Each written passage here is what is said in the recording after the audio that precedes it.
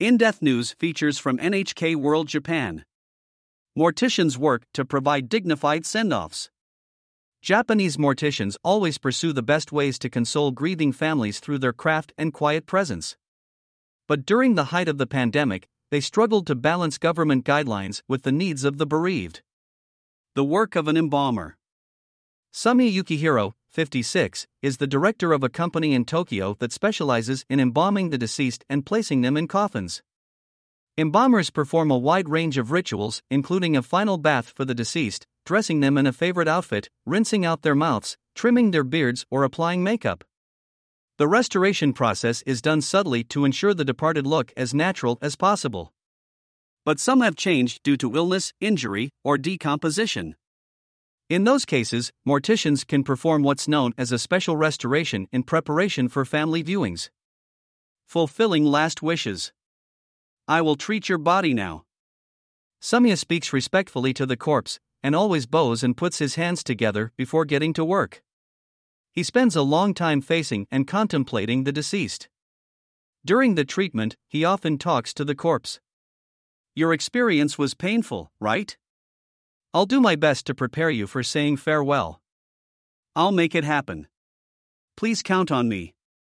Sumya explains, I feel it's our duty to fulfill the wishes of people who see off their departed loved ones.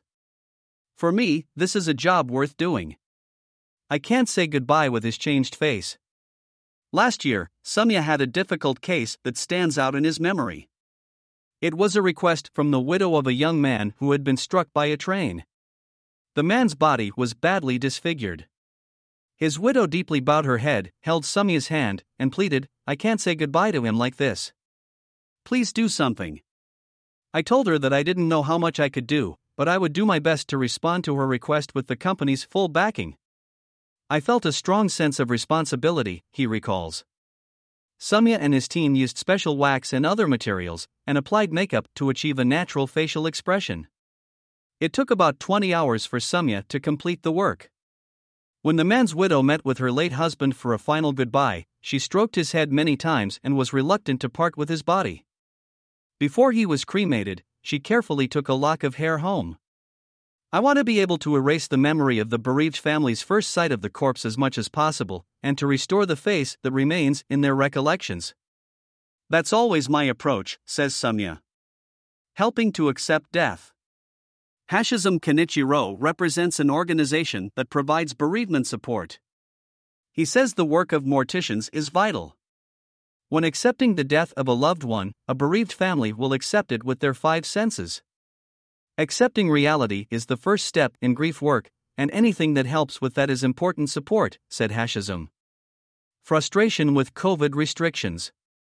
The coronavirus pandemic has significantly impacted Sumya's work over the last 3 years.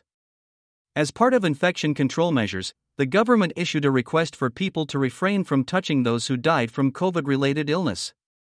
That meant that tasks such as cleansing the body and applying makeup were often skipped. The deceased were placed in body bags and then coffins sealed with tape. Bereaved families could not enter the crematorium, so many cremations took place without loved ones present. Sumya's company has space to store bodies, but capacity was stretched during the COVID era when a nearby crematorium limited its operations. The whole situation upset his fellow workers. I can't help thinking this person will only return to the family as bones in an urn. I can't bear to think of this if it were my own family. I want to return the deceased to families through restoration. It is all I can do, noted one of Sumya's colleagues. Doing what they can. Some bereaved families of those who died after being infected with the coronavirus requested makeup and other treatments, saying that they wanted to make their family members look beautiful and see them off. Initially, Sumya's company adopted the maximum infection control measures, such as protective clothing, goggles, and double gloves.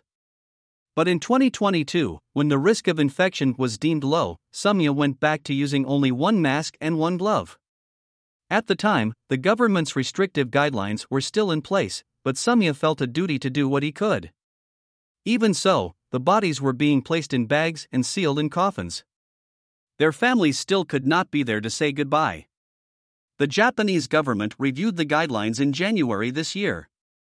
Body bags are not necessary if appropriate measures are taken for the corpse, states the new rulebook. People can touch the corpse if they wash their hands well afterwards. Someday death will come. Samya, who entered the industry in 1992, has witnessed much change. In recent years, economic pressures have popularized small funerals involving only close relatives, as well as cremations with no funeral service at all. Japan's population is aging and more people die every year. By 2040, the number of deaths per year is expected to peak at 1.68 million.